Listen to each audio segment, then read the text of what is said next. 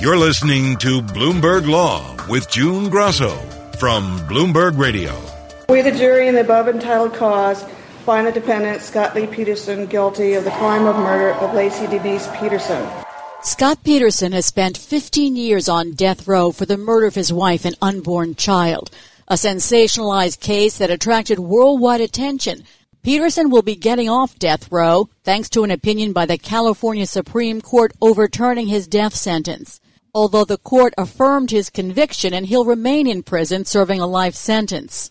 Joining me is John Blume, a professor at Cornell Law School and director of the Cornell Death Penalty Project. John, the California Supreme Court said the trial judge made a series of clear and significant errors during jury selection. Tell us about those errors and why the court considered them serious enough to reverse the death sentence. Well, the errors that the court focused on were the excusal of jurors who expressed some opposition to or moral reservations about the imposition of the death penalty. The Supreme Court of the United States said, actually many years ago in a case called Witherspoon versus Illinois, that a juror who just expressed general opposition to the death penalty couldn't be struck from jury service in a capital case, that the court had to make a deeper inquiry to determine if those views that the person has would really prevent or significantly impair their ability to follow the law. And so the mistake here was that the judge didn't do that second part of the process. So then this wasn't a novel decision. This is a decision that follows the law?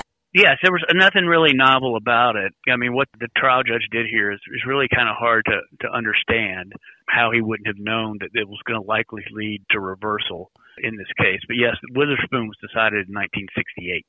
The Supreme Court reversed Peterson's death sentence but affirmed his conviction. But if the jury selection was unfair and the jurors were not considered impartial for the death penalty portion of the trial, why would they be considered impartial for the guilt portion of the trial leading to his conviction? Aren't so-called death penalty qualified jurors considered to be law and order types?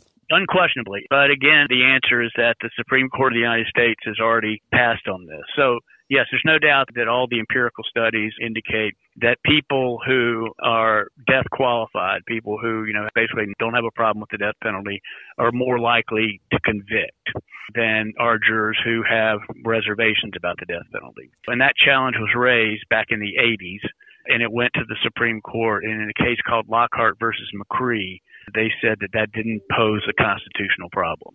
The justices on the California Supreme Court also chastised the prosecutors for not speaking up as the jury selection errors were occurring. Would they have known that errors were occurring? Would it have been obvious? Yes, it just seems like there were large numbers of jurors being excused without any questioning because of something they said on the questionnaire indicating opposition to the death penalty. So it is kind of mind-boggling that somebody didn't say, well, wait a minute, we should probably hear from these jurors and let's decide if their views would really prevent or impair their ability to follow the law. So, it worked out, obviously, to Mr. Peterson's benefit, and the death penalty was overturned, but it does seem like it was a fairly fundamental mistake.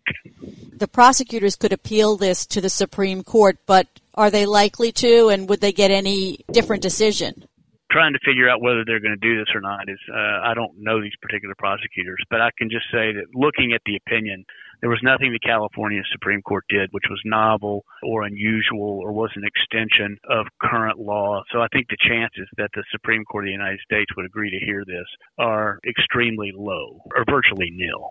The DA can also seek the death penalty again, and they said they haven't decided about that. Is that likely, especially in light of the fact that California hasn't executed anyone since 2006, and California's governor has a moratorium on executions as long as he's in office?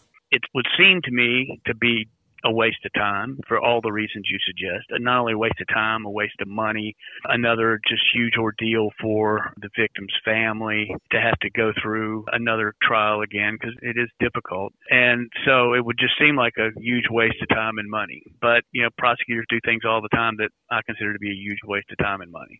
The defense attorney at the trial, Mark Garagos, said he thinks the only reason the prosecution sought the death penalty in this case was to get a guilt-prone jury. Looking outside this case, does that happen in many death penalty cases? Yes, well, I think prosecutors often notice the death penalty in cases for two reasons.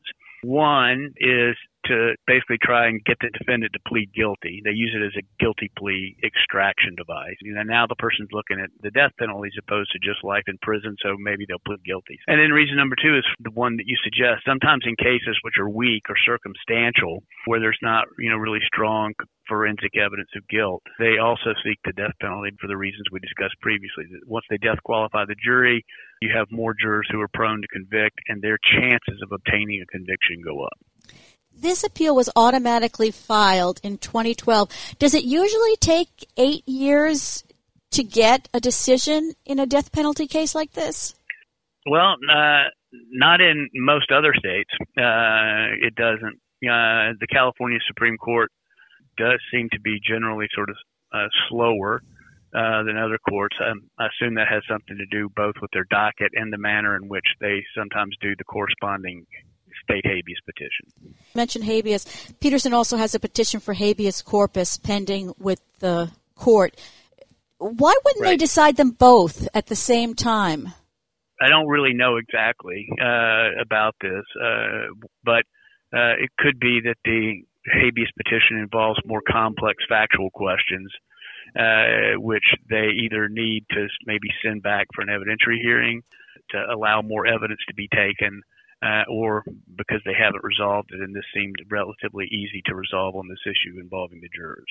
In general, public support for the death penalty, as you know, has dropped, and executions have declined in the U.S. in states. What states are still going full force on executions? Are there many? No, it's dwindled to a relatively small handful. Texas, Florida, Tennessee had a number of different people that they executed at one point, but it's primarily in the South.